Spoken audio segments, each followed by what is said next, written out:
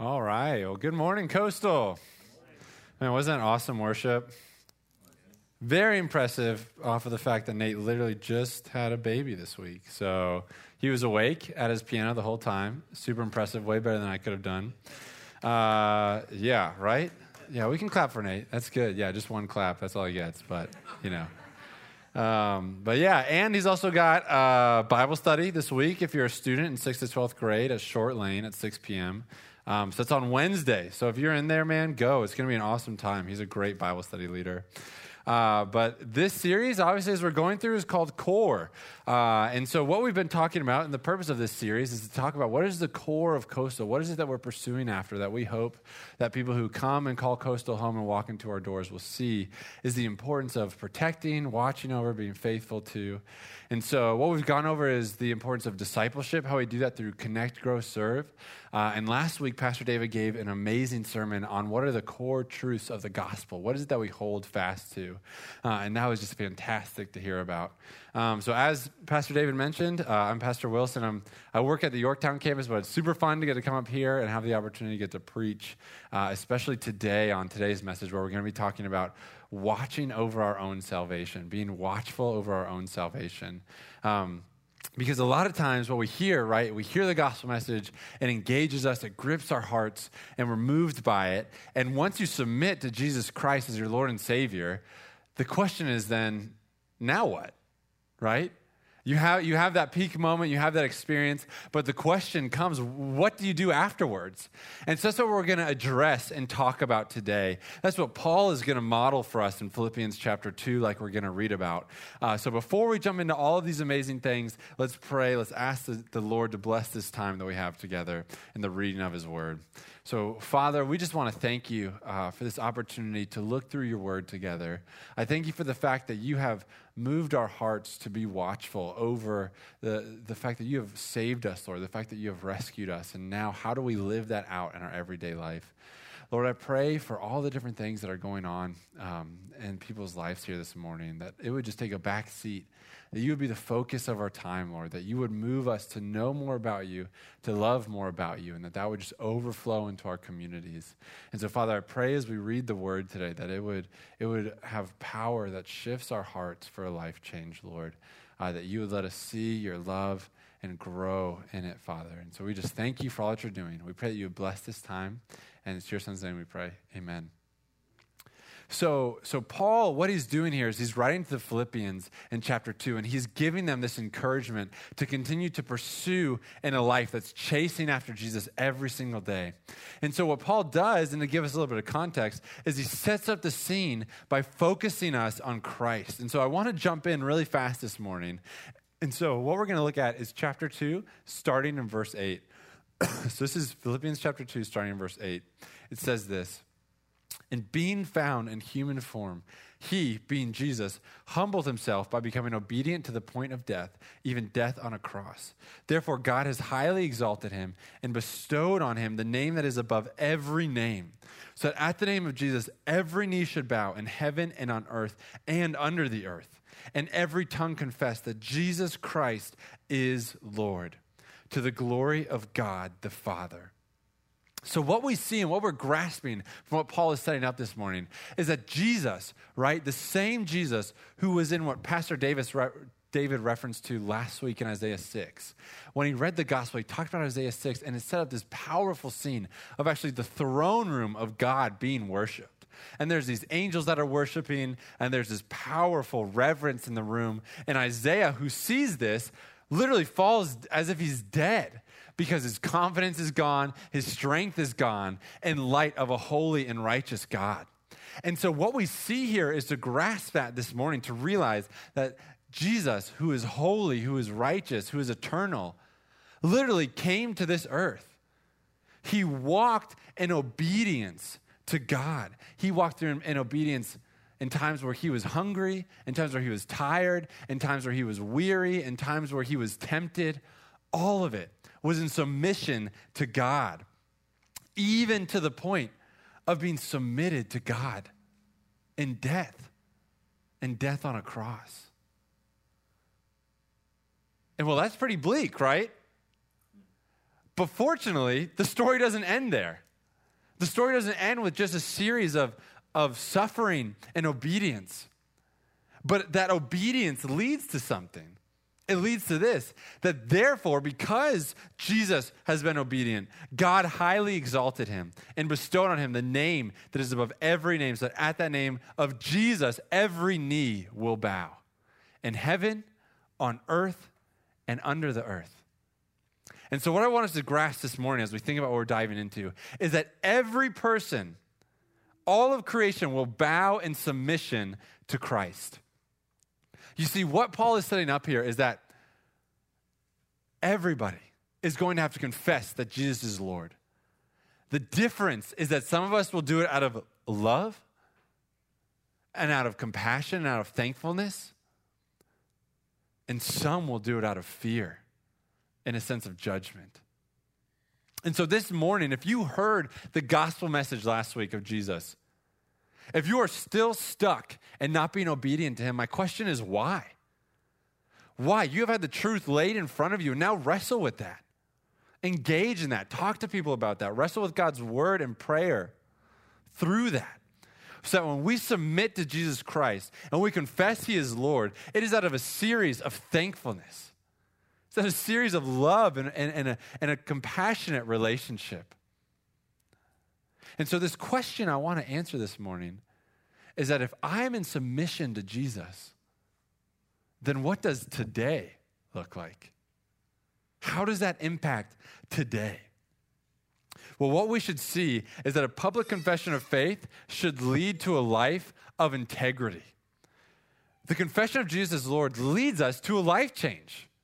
It's not just something that we say. It's not just something that we sit in for an hour, but it's something that should actually impact our life because now we are submitting a knee to the King of Kings.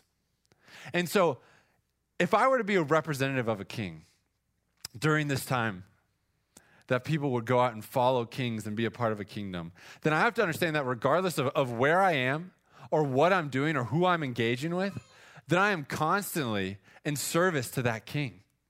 And that service, that king, is going to change my actions. It's going to change my thoughts. It's going to change who I am. Because when I represent the kingdom well, the king is pleased by that. And when I serve the king is pleased by that. And so I should have a desire to be an ambassador of the king, to live a life that is looking for his pleasure. And so that's what we need to understand and realize, that all of us will be in submission to King Jesus, but the question is how. And so Philippians 2, verses 12 through 13, Paul shifts from this view of Jesus and this overwhelming sense of thankfulness into how does this actually relate to my life? Why is this important for today? And so this is what Paul says starting in verse 12. He says, therefore, because Jesus did all of these things, my beloved, as you have always obeyed, so now, not only in my presence, but much more in my absence, work out your own salvation with fear and trembling. For it is God who works in you, both to will and to work for his good pleasure. Paul says this. He says, as you have always obeyed. So integrity in Christ means professing Christ publicly and privately. You see, Paul is pointing out here that there is a deep value to the consistency of the Philippians' faith. The fact that whether they are literally in the presence of an apostle sitting right next to him, whether they're together in corporate worship, or whether they're going out throughout their business in the week, these Philippians have a mindset to always be obedient to Jesus. And that's something that Paul treasures and values here. And so my question for us is, if I were to play your highlight reel of your week on the TV, would it be titled that you have always obeyed Jesus this week? You see, because I know, at least for me, if we were to play mine, it wouldn't. There'd be moments, right? Because when I get pressed for time, things start dropping off the list. And you see, one of the things that drops off my list when I'm pressed for time is my yard care, right? Now, unfortunately, I live on the main road, so everybody who drives by, when we start to look like the crazy house, everybody knows we're the crazy house. And so what I'll do to kind of find the middle of the road is I will mow the front yard. And so the front yard looks nice. Everybody drives by like, yeah, they've got it together. And I'm like, I do have it together. But the truth is that my backyard still rivals the Amazon, right? And so the reality is that my family and where we spend most of our time is in the backyard that's got weeds and bugs and is overgrown. But I'm giving this ideal that my front yard and everything else is taken care of. But now I still have the stress of mowing the backyard because I've settled for a cheap fix, right? A lot of the times, this is how we live our life, is in the weeds. Monday through Saturday is just this big rush of hurrying up, getting to the meetings, having a meeting about the meeting, after the meeting, talking about different things, driving our kids to different places, and it all ends up this huge rush. But then on Sunday, we have 75 minutes where the front yard's got to look good, right?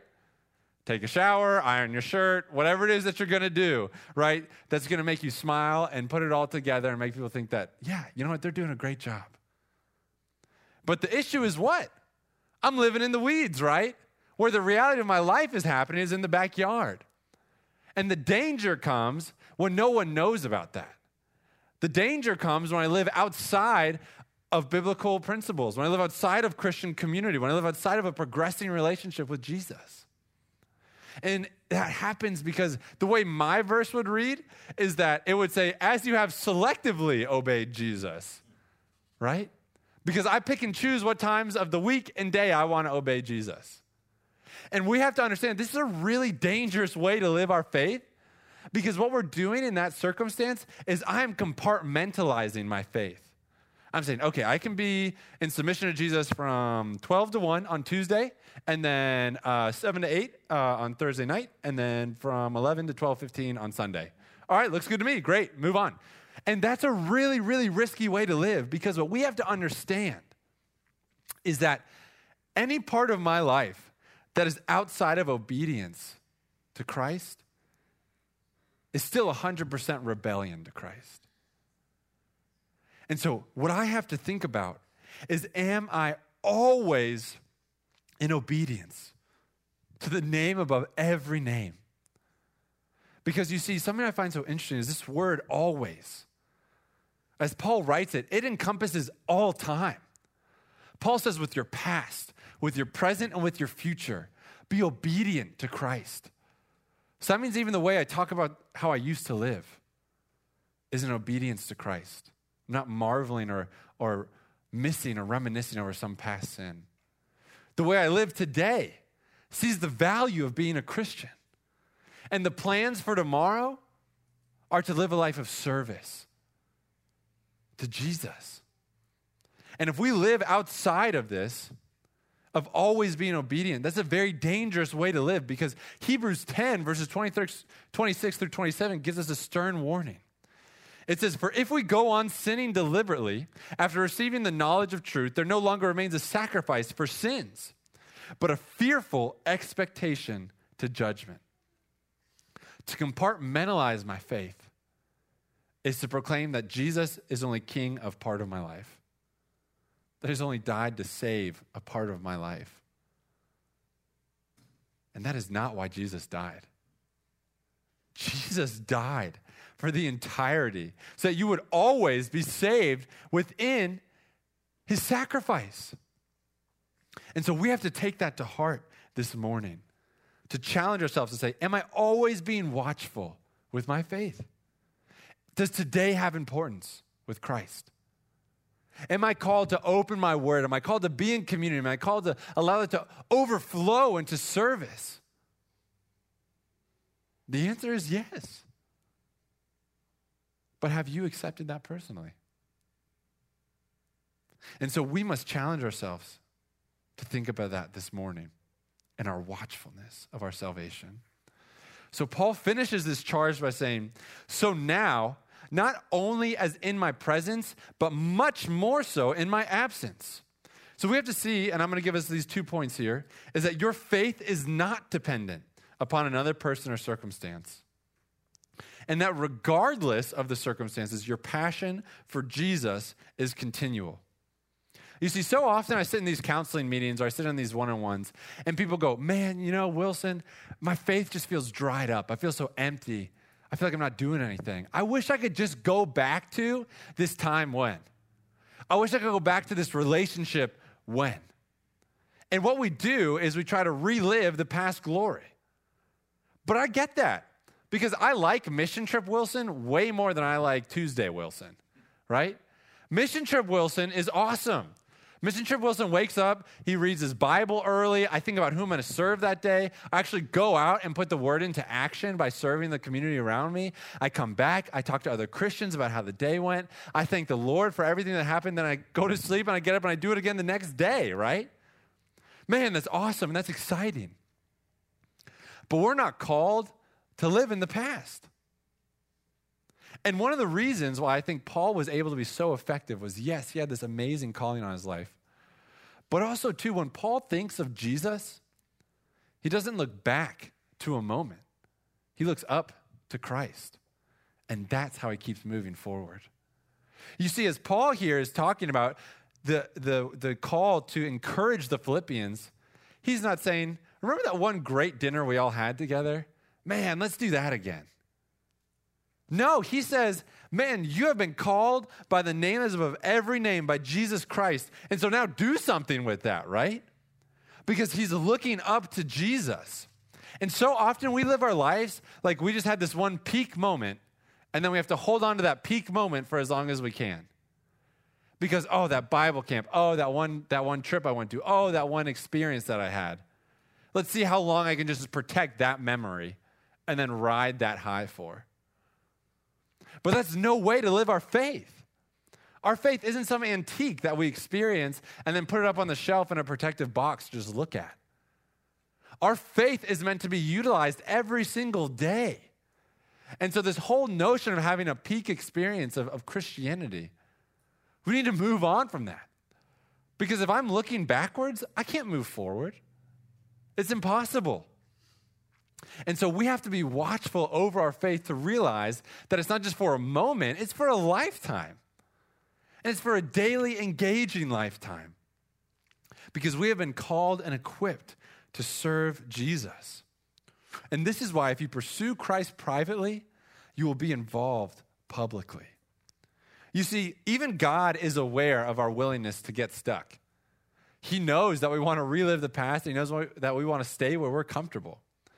And so this goes all the way back to when God was calling the Israelites into the promised land. You see, the leader that they're following, the person who's got them through most of this is Moses. And Moses has died at this point. And so all the Israelites are sitting there going, well, what now, right? What now? And so God tells the Israelites this. He says, be strong and courageous. Do not be frightened and do not be dismayed, for the Lord your God is with you wherever you go. And we forget that. Oh, God was with me here, or God was with me there. Well, what about today? Is God with you today? Because I can bet you, here's the reasons why you loved that moment in your life. You loved that moment because you were intentional with your faith. Christ was the center of your mindset and your heart. You were opening up your word, and you were applying your word to your community. Those things are not specific to a place and time. That can be your Tuesday. But we must be watchful over our salvation, over our faith, for it to look like that. And so that is why Paul moves on, and he says, much more in my absence, work out your own salvation. When Paul is writing this letter to the Philippians, he's actually in jail. A lot of people don't know that. Paul is encouraging somebody to be active in their faith as he is sitting in a jail cell. And so what Paul is saying there is he's saying, don't sit around and just think about all the good times we had together. Go out and continue to worship the Lord. Go out and continue to see that Jesus is real. Because Paul knows that he's limited in time and space. He's stuck in a jail cell. And the same way, our peak moments of when we think that we were closest to Jesus or when we were experiencing it the most, those are stuck in time. You literally cannot relive that moment. But what's important to remember is that Jesus is not stuck. Jesus is with us here and now. And the power of Jesus is able to move through us here and now. You see, all the time on social media, I see posts like this that say, man, don't you just wish Jesus would come down and tell you what to do? Or, oh, wouldn't you love to get coffee with Jesus? And I'm like, are you crazy? You can talk to Jesus right now if you want to, right? But we think that we need to have this physical interaction with Jesus and that we need to talk to him face to face. And even if that were real, if I did get an hour-long rap session with Jesus, that's still 23 hours for me to mess up, right? Which is like 22 and a half hours way too long. And so what I have to realize is that Jesus is literally working and living in me and through me right now because he's not limited by time and space. That's why Jesus says this in John 14. He says, if you love me, you will keep my commandments. And I will ask the Father, and he will give you another helper to be with you forever. Even the Spirit of truth, whom the world cannot receive because it neither sees him nor knows him. You know him, for he dwells with you and will be in you. The helper, the Holy Spirit, whom the Father will send in my name, he will teach you all things and bring you to remembrance all that I have said to you. Peace I leave with you. My peace I give to you. Not as the world gives do I give to you. Let not your hearts be troubled, neither let them be afraid. Jesus is not calling us to live a faith or a life where we sit around and just twiddle our thumbs and hope that the best comes around. Jesus is saying, I have literally deposited my Spirit within you so you may be watchful over the faith that I've given you. He says that you will be able to remember truths. You will be equipped for every and each situation. I'm not some person you have to keep coming back to. You have to travel to some specific place to. But I am living within you for each moment to equip you to live out your faith. So often we forget that. And so now, today, is Jesus living in you? Is he the one who is moving and equipping your life? Because if he is, and if you believe in the salvation message that Jesus came to this earth bodily, obeyed God in our place, suffered in our place on the cross, and then conquered sin and death by raising 3 days later, then you are called to work out your salvation to fullness. You see, because Paul says this, he says, work out your salvation with fear and trembling. For it is God who works in you, both to will and to work for his good pleasure. It's an odd thing to consider that after Paul just set the stage of saying, hey, Jesus has done it. He has done it in our place. That he would then tell us to work out our salvation, right? And what's really dangerous is that people have pulled this verse way out of context and they say, oh yeah, Jesus did half the load. Now you've got to carry it the rest of the way if you're going to make it into heaven. And that's not what this is saying here. What Paul is saying here is that God has called you to work out simply what God has already worked in. And so there's no doubt that from conviction to confession to completion of salvation is within the full power of Jesus. But the answer is, are we responding to that call? Do we see the value of that call on a daily basis? So that Jesus will be at the center of our lives as we continually respond to him. You see, a lot of times people settle for a short salvation. And it almost relates to exercising, right? It relates to have you guys ever walked around the gym before, right? And you see all these big, heavy weights, and they're massively insane. And if you were to go over and try to pick it up, maybe you'd bend over and you'd get it 2 inches off the ground. And then you have to drop it because it's too much weight for you, right? That's how people treat their salvation. Is they think that Jesus just came so that they could be saved from hell. And so their salvation only moves them 2 inches. But instead to realize and to be like the people who work hard and train and practice that so they can move the weight with their full body. So they know what it's like to move and have the satisfaction of lifting and moving that weight. In the same way to realize that your salvation has allowed you to lift and move and to realize that you've been called and equipped to be an impact in your community for Christ. And so you can have the satisfaction of knowing that. This is the importance of knowing that God has already worked in what he's asking you to work out. He's already done it. Just follow his lead and pursue the example that he set. And so what I want us to see from this verse and the understanding of working out our salvation with fear and trembling is that fear can actually be a motivating factor. You see, when my daughter starts to get sick, the first thing I do is Google what's happening, right? What's going on? What is it that's going on? What is she sick with? Because when my daughter's sick, I'm going to pay more attention to her. I'm going to take better care of her. I'm going to change the routine because I'm afraid of her getting more sick. And so fear can be a motivating factor to be more attentive to what's going on. That's why in Psalm 111 it says this, the fear of the Lord is the beginning of wisdom. All those who practice it have a good understanding. His praise endures forever. It's interesting to consider that fear would be a good thing. Because this rubs up against American Christianity, right? Because American Christianity tells you, oh, Jesus is your buddy, he's your best friend, you can ask whatever you want to of him. But then here in the scripture it says, I should be fearful of the Lord. But that if I fear the Lord, something amazing will happen. So what am I to be afraid of? And what am I to be amazed at? Well, I should be fearful because of this. Matthew 10:28 says, do not fear those who kill the body, but cannot kill the soul. Rather, fear him who can destroy both soul and body in hell. Whoa, that's powerful, right? I'd say that's definitely something to be afraid of too. And so this is some serious power. And last week, Pastor David emphasized that we cannot underestimate the power of our sin to grasp and control our lives to a point that leaves us desperate. So how do I get in the favor of the one who can rightfully destroy my body and soul because I choose to sin?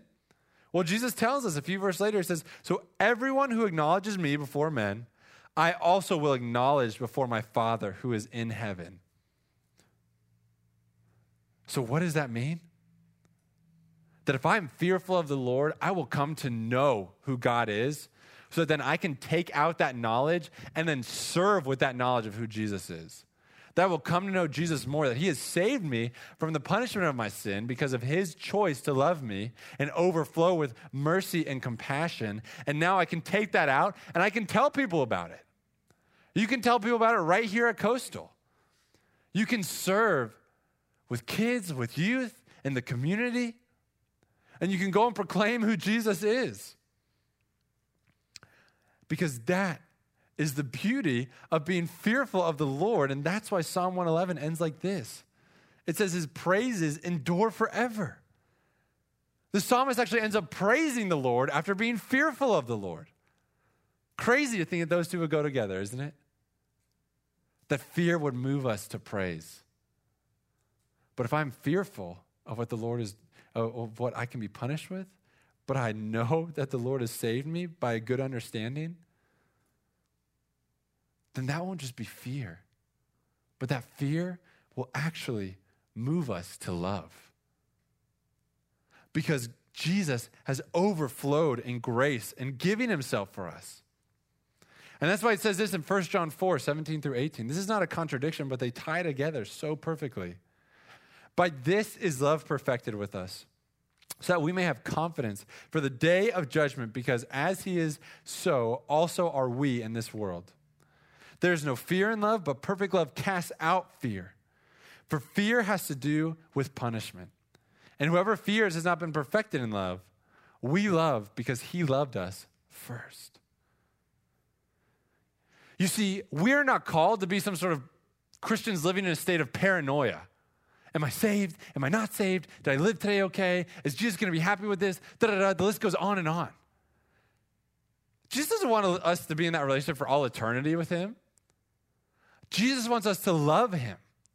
So let's love him by knowing how he saved us, and then going out and telling people that truth by serving the community around us. And so what we have to understand is this fear is a good thing because it's moved us into love, which is an amazing thing. And so Paul, he goes on like this to finish. He says, it is God who works in you, both to will and to work for his good pleasure. So what is moving you? What is moving you? All of us have something that moves us, right? You get out of bed because you don't want to be late for work. You don't want to be late for work because you want to get paid. You want to get paid because you got to take care of your family, right? All of that moves us as soon as we get out of the bed. The difference is we let those things and settle for those things being the only thing that moves us. But it should be Jesus that is moving our lives and our daily direction. Because this happens when we have the ability, like we talked about just a few points ago, to place Christ at the center of our lives, to be in Christian community, to see the overflow of our faith into acts of service. That is how we move in a way that applies to every single day of our faith. So what we have to see is that we need to learn God's will and then be willing to work for it. What we have to understand is that very few people find themselves falling into a devotional time. No one ever says, yeah, I just sat on the couch and an hour later I was just, worshiping the Lord, deep in the Psalms. No one say I sat on the couch and I took a nap, right? I fell asleep. That's why I didn't go grocery shopping, That's what we end up falling into. And so what we have to realize is that there has to be an intentionality. We have to make time to understand what God's will is in order to learn his will. That's why Romans 12 says this: I appeal to you, therefore, brothers, by the mercies of God, to present your bodies as a living sacrifice, holy and acceptable to God, which is your spiritual worship. Do not be conformed to this world, but be transformed by the renewal of your mind, that by testing you may discern what is the will of God, what is good and acceptable and perfect. If we want to know God's will, you have to do something that's radical, which is to read God's will. Amazing, right? And so what that looks like is you have to open up and you have to wrestle with God's word. You have to read through it. You have to think about what's going on. You have to come and hear it taught. You have to talk about it in small groups. Then you have to put it into action. This is the watchfulness of our faith that we're called to. It's not just listening to your favorite worship song on repeat till you feel warm and fuzzy. It's living it out, learning God's will and being willing to work for it. Because again, God has already worked in you. He's moving in you. So now just respond by working it out. And so when we do this, and when we live this way, it will be that we start living for the pleasure of the Lord. You see, this hope this morning is that as you live for the pleasure of the Lord, as you see a call to be watchful over your faith, this is not a call to be burdened. This is not a call to add to your calendar. This is a call that Jesus has saved you, so now let's respond in overflowing with thankfulness. Be thankful as you wake in the morning. Be thankful as you go throughout your day. Be thankful in community. Be watchful in your time with the Lord because he is with you here and now. Not just stuck in some past moment. Not just something that you pick up for an hour a week, but something that we can truly look at and be thankful for on a daily basis. And so this morning, as we think about watching over our faith, what we're going to do is actually take communion together. And so as we take communion this morning, what we have to understand is that we are literally reflecting on our faith, evaluating, Lord, am I being watchful over what you've given me? Because Jesus says this in John chapter 6. He says, so Jesus said to them, truly, truly, I say to you, unless you eat the flesh of the Son of Man and drink his blood, you have no life in you. Whoever feeds on my flesh and drinks my blood has eternal life, and I will raise him up on the last day. Jesus doesn't change his teaching. He stands by it and he holds fast to it. He says, literally, take this. This is the sacrifice I gave for you. And as you consider this, think about how you're living out your salvation. So if you're saved this morning, take this time as a time of thankfulness to what the Lord has sacrificed for you through his gospel. If you're a Christian who's living in selective obedience, then pray that God would break that in you, that you would be overwhelmed by his sacrifice, his life, the example he set for you, that would change in a true daily experience in how you live. If you're not saved, then just let the communion pass over you, because it says this in 1 Corinthians 11. Whoever therefore eats the bread or drinks the cup of the Lord in an unworthy manner will be guilty concerning the body and the blood of the Lord. Let a person examine himself then, and so eat the bread and drink of the cup. Take this time and examine your faith. Are you living in a way that daily watches over and lives out what God has worked in? So what we'll do now is take communion. We'll do it individually as you take time to pray and reflect. And then Nate will lead us in worship, and we'll go out and continue to praise the Lord.